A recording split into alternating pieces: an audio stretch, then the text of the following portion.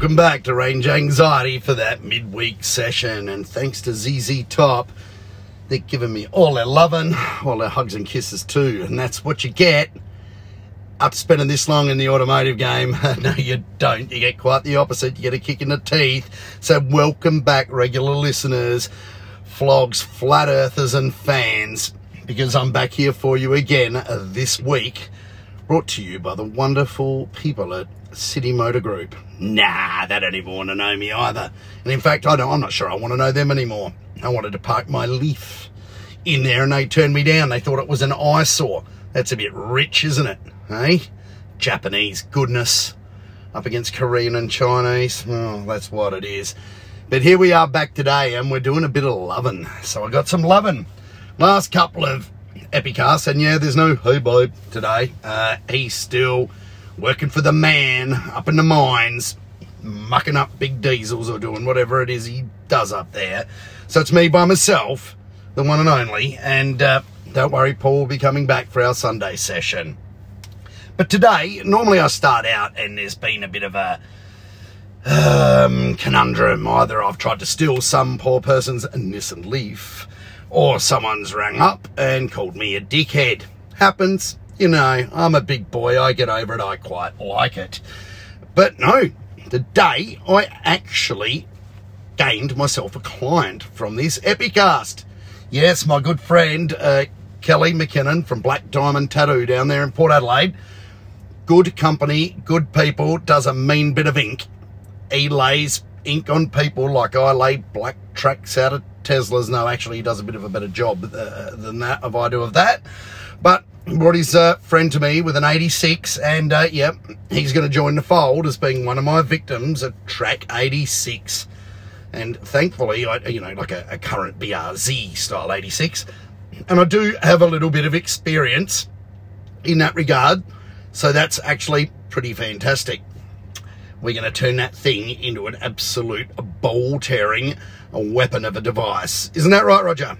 Yeah, so we're getting a bit of loving today, and hence the intro track, and it's turned out to be quite a nice week and quite a nice lead up to Christmas. So turned a GDR out last week that the guy hasn't blown up yet, which is good, because most people, when you ask them to run in a GDR, doesn't involve holding it on the rev limiter in top gear at 300 kilometres an hour for as long as they can find a stretch of track to do it.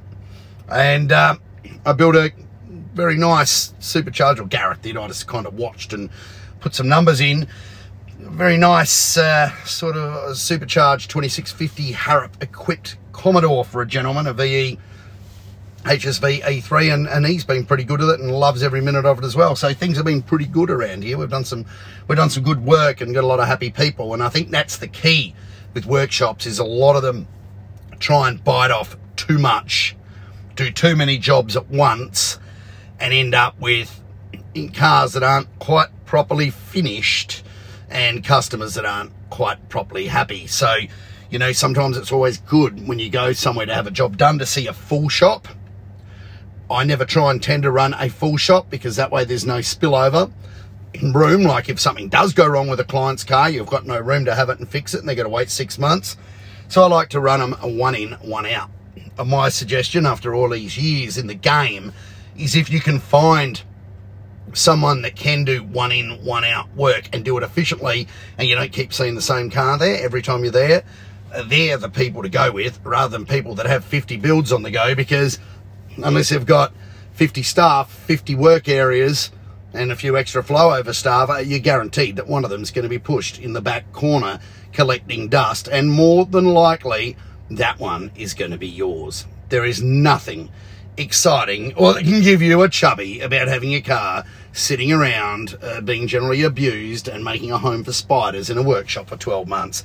I'm sure a lot of you have been there and done that. So one in, one out, which doesn't leave me, much time for some of the projects that I've been talking about over the past few months that are my own. So let's see where we're at with everything, because it's a little bit boring, really. But let's run through them. The Telstra, the Model 3 Performance, sort of my daily. Right, sort of my daily. Yes, I do own it, and we've been trying to make a few parts for it, and we have. It's been a great testing buck, as we call it, for our D-Tech EV cooling system parts and general Tesla upgrade parts. It's been wonderful for that, and those of you that follow me on social media will notice that there have been a few new parts coming out, such as Tesla Rad and Cool Clamp, and it's all part of a 100 cents in a dollar kind of endurance solution for when you take these things on track. Will I be taking it on track? Yeah, I wasn't going to, but I get bored with things. I will be taking it on track once Tesla here have fixed the warranty problem that I have. Oh my goodness gracious me, the Telstra is broken. I can imagine everyone there like, yeah, I'm related to Ned Kelly, you should have stuck to petrol, dickhead. Well, it's not actually that broken. That was a little bit clickbaity. In fact, because I'm a fussy mofo, and I'm old, I'm fussy, and I like smooth, quiet cars for daily transport, I've noticed there's a little bit of a noise coming out of the front end of the Telstra. And it's not like a ringtone. It's like it sounds like a mouse on a spinning wheel when you turn corners, go over a bump, whatever. Like, it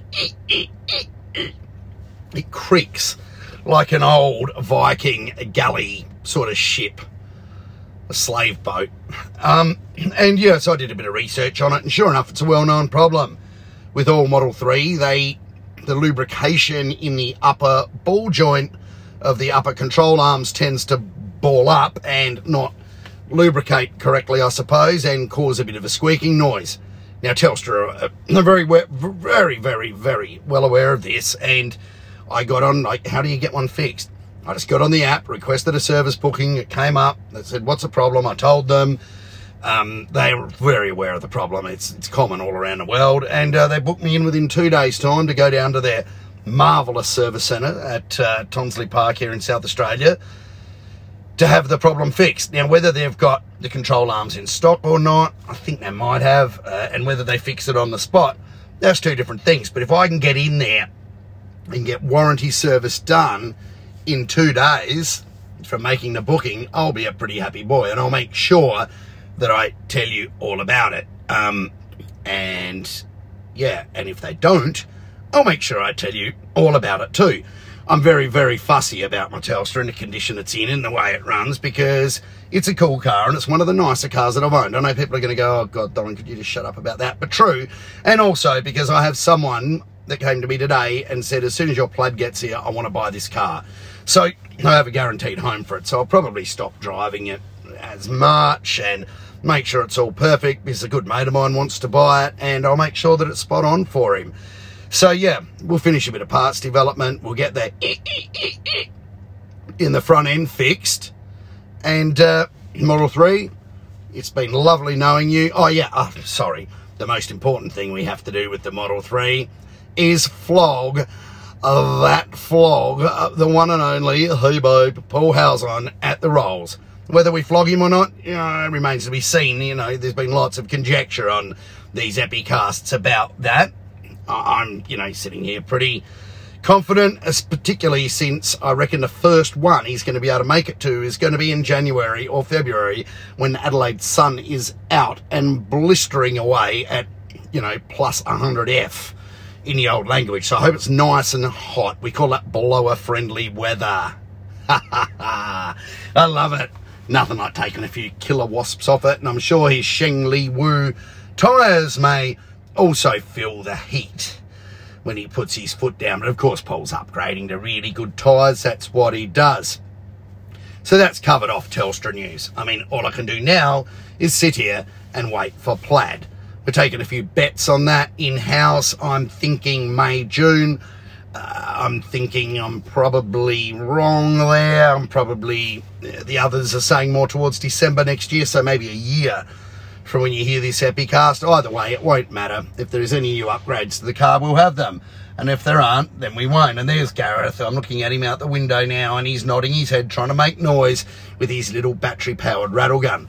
That's the one that he was accused once of doing up some trim clips to 300 Newton meters with, which he was very offended about, because he's very careful with his torque settings, and well, postage stamp got into him about that. So I remind him of it, something he hasn't done all of the actual time. yeah, so when the plaid comes, the 3 will go. So we got a bit of time with the 3, and we'll get that cranking in the meantime. So what else?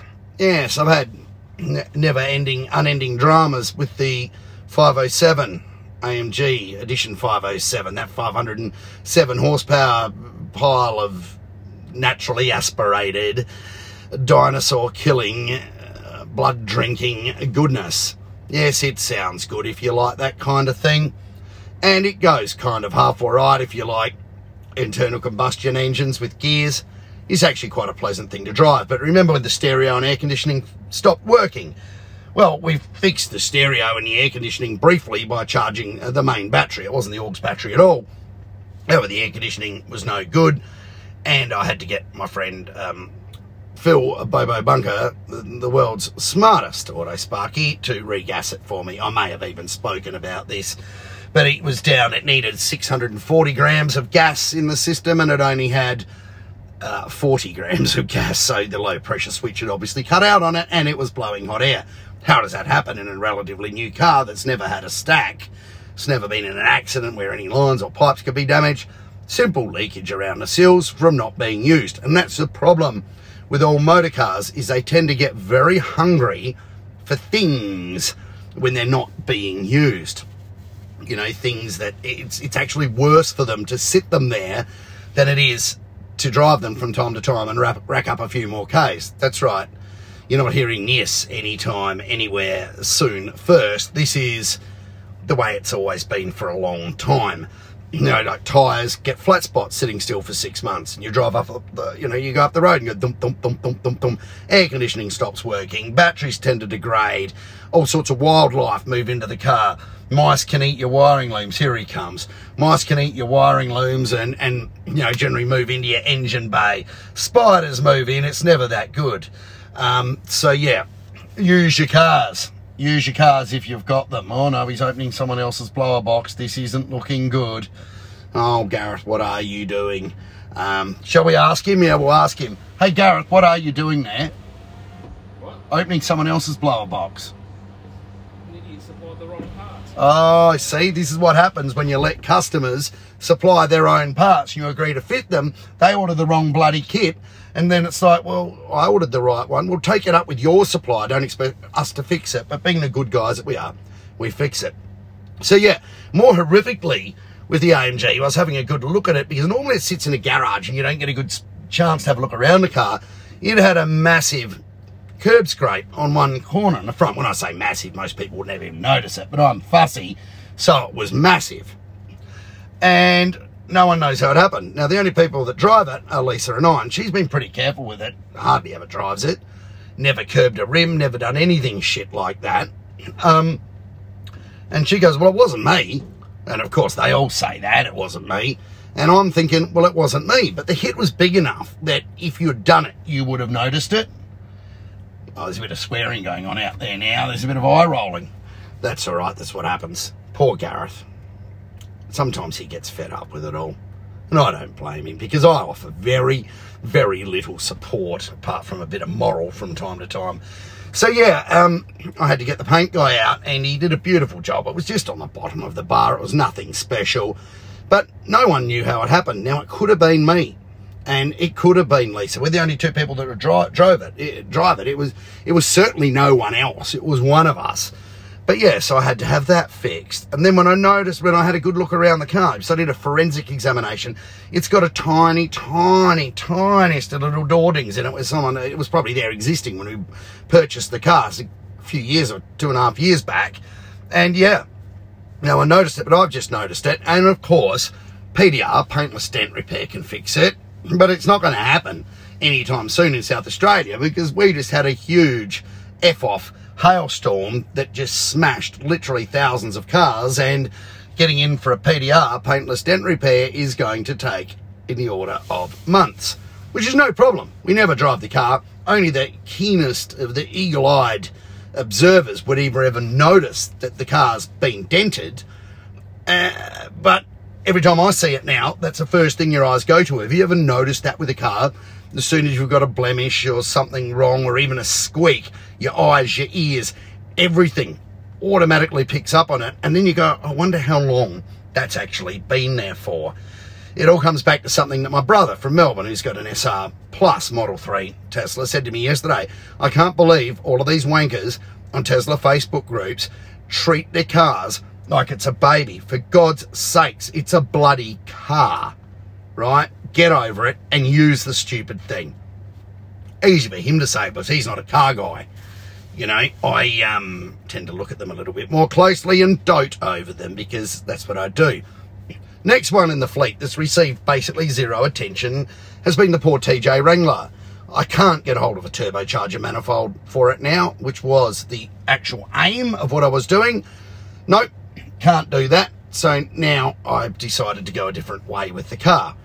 Because of COVID car pricing, TJs have taken a huge upswing in value. And being a Renegade in pretty stout original condition, you know, I was going to sell it to some kid for $5,000 probably 2 years ago. It's probably worth about 15 now.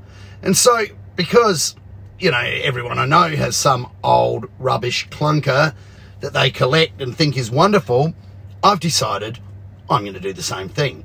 So the Jeep is going to be slowly and lovingly restored, i.e.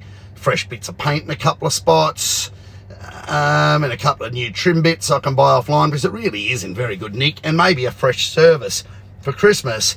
And the Jeep is going to maintain its head of importance, relevance and collectability status at the Donnan household. No, I'm not going to throw a lot of money at it because, you know, the move to Anglevale, putting in the helipad, getting air, you know, traffic approval from CASA and all sorts of other things that us Anglevalites do has cost me a lot of money. So I had to pull my head in on a few things there. And of course, there is the never-ending, looming, impending money pit of a problem that is known as Model S Plaid. So how am I going to get my cheap thrills? Right. We need something that we can wind some grunt into. Then I'm sort of scratching my head, you know, the Telstra Model 3 Performance fast enough, the 507, its original one, I don't really want to touch that. Then you don't get a lot out of tuning those things because they're already pretty well highly developed to start with. I mean, it's a normally aspirated 6.2 with a good tune in it. Where are you going to go? Good exhaust, good inlets. Where are you going to go with that? You know, you either put a supercharger on it and ruin it, or it's a, you know, collectability, or you don't. Then Gareth came up with a wonderful idea. He's been reading around because deep down, you know, on the surface he hates EVs, but deep down he's a tiny Nissan Leaf fanboy. And he's been reading around, and apparently you can juice those suckers up. That thing's only making about, I don't know, I forget, I keep on getting it wrong. I think it was 70 kilowatts at the wheels, nearly 100 horsepower at the wheels, nice flat line.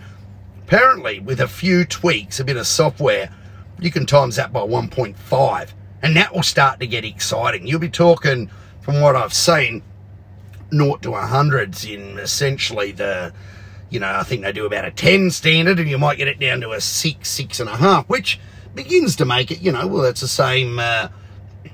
same performance 0 to 100 as a new electric Mercedes.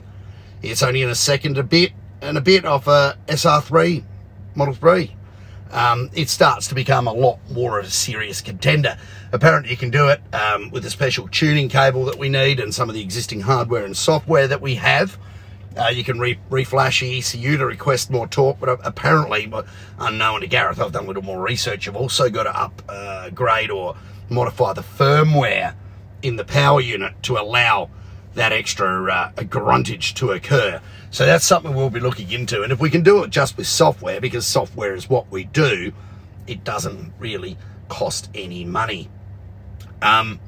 Other upcoming things, so the Leaf is, it's going to be fun. It's going to use a lot more power and a lot more battery, but that's good because we've actually got the Leaf to develop a later generation, non-convectionally cooled battery pack for it. I can't really say a lot more about it than that, but I'd like to see higher rates of battery degradation than we're actually seeing in that car, because it's actually been pretty darn good. I wish it wasn't as good as it was. So there you go. If you've got a little Leaf, watch out for people stealing them and get ready to juice them up. A little front-wheel drive single pegger burnout would be a marvellous thing, and I intend to be able to do that, hopefully not long after Christmas. But I'll leave that one to Gareth because secretly he's a Leafaholic. Other news. the YouTube channel starting to, or planning for such, is starting to take a bit of shape. The new pad has a room.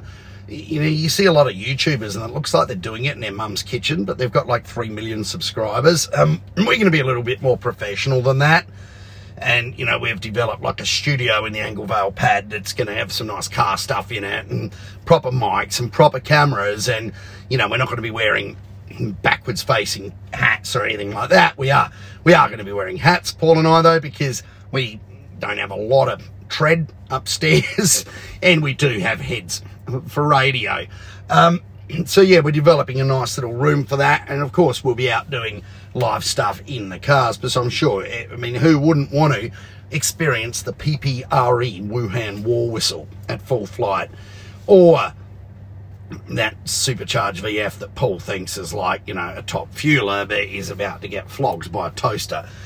So yeah, we're working hard on that, and Paul's actually coming over this Friday night when he's back, and we're going to have a little bit of a planning session, a meeting, probably 3 to 4 Men in Blacks each, and then perform our impromptu Sunday session on a Friday night. So if you thought Strecko 2 was bad, I urge you to switch off for this Sunday session, because it's going to be great. Now, I've got some good things that I'm going to surprise him with.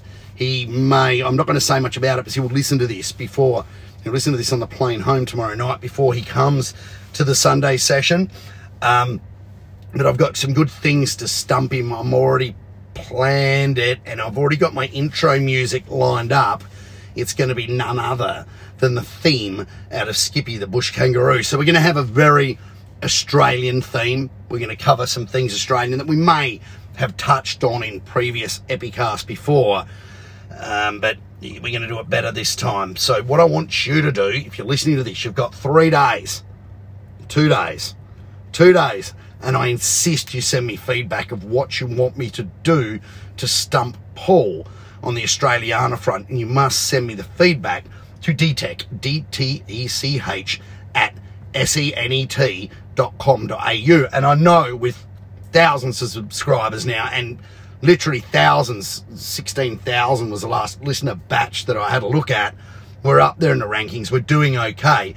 So it's not going to be that hard for like 1 in every 100 of you to send through a bloody email with me, email to me, not with me, to stump Paul on a few of the curlier questions. We're going to do that, and we're going to do that Friday night for your Sunday session. Quick wrap up before we go. It wouldn't be an Epicast without a mention of Strecko. The only reason we're talking about him so much is because Willunga Hill Climb was just run and won, but not by Strecko.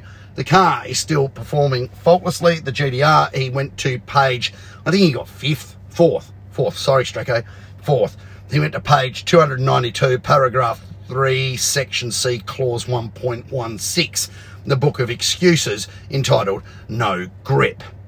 There are no excuses. Everyone can buy a new set of tyres and everyone is on the same road. But what's really good to see about Strecko is, even though he's getting a bit older like the rest of us and going a bit slower, the car's actually reliable and he's actually having some fun in it. Because after all, when you're spending a couple of $100,000 a year to race for a couple of $5 plastic trophies, having fun is really what it's all about, and that's what range anxiety is all about. And on that note, thank you for tuning in and listening to this wonderful Epicast.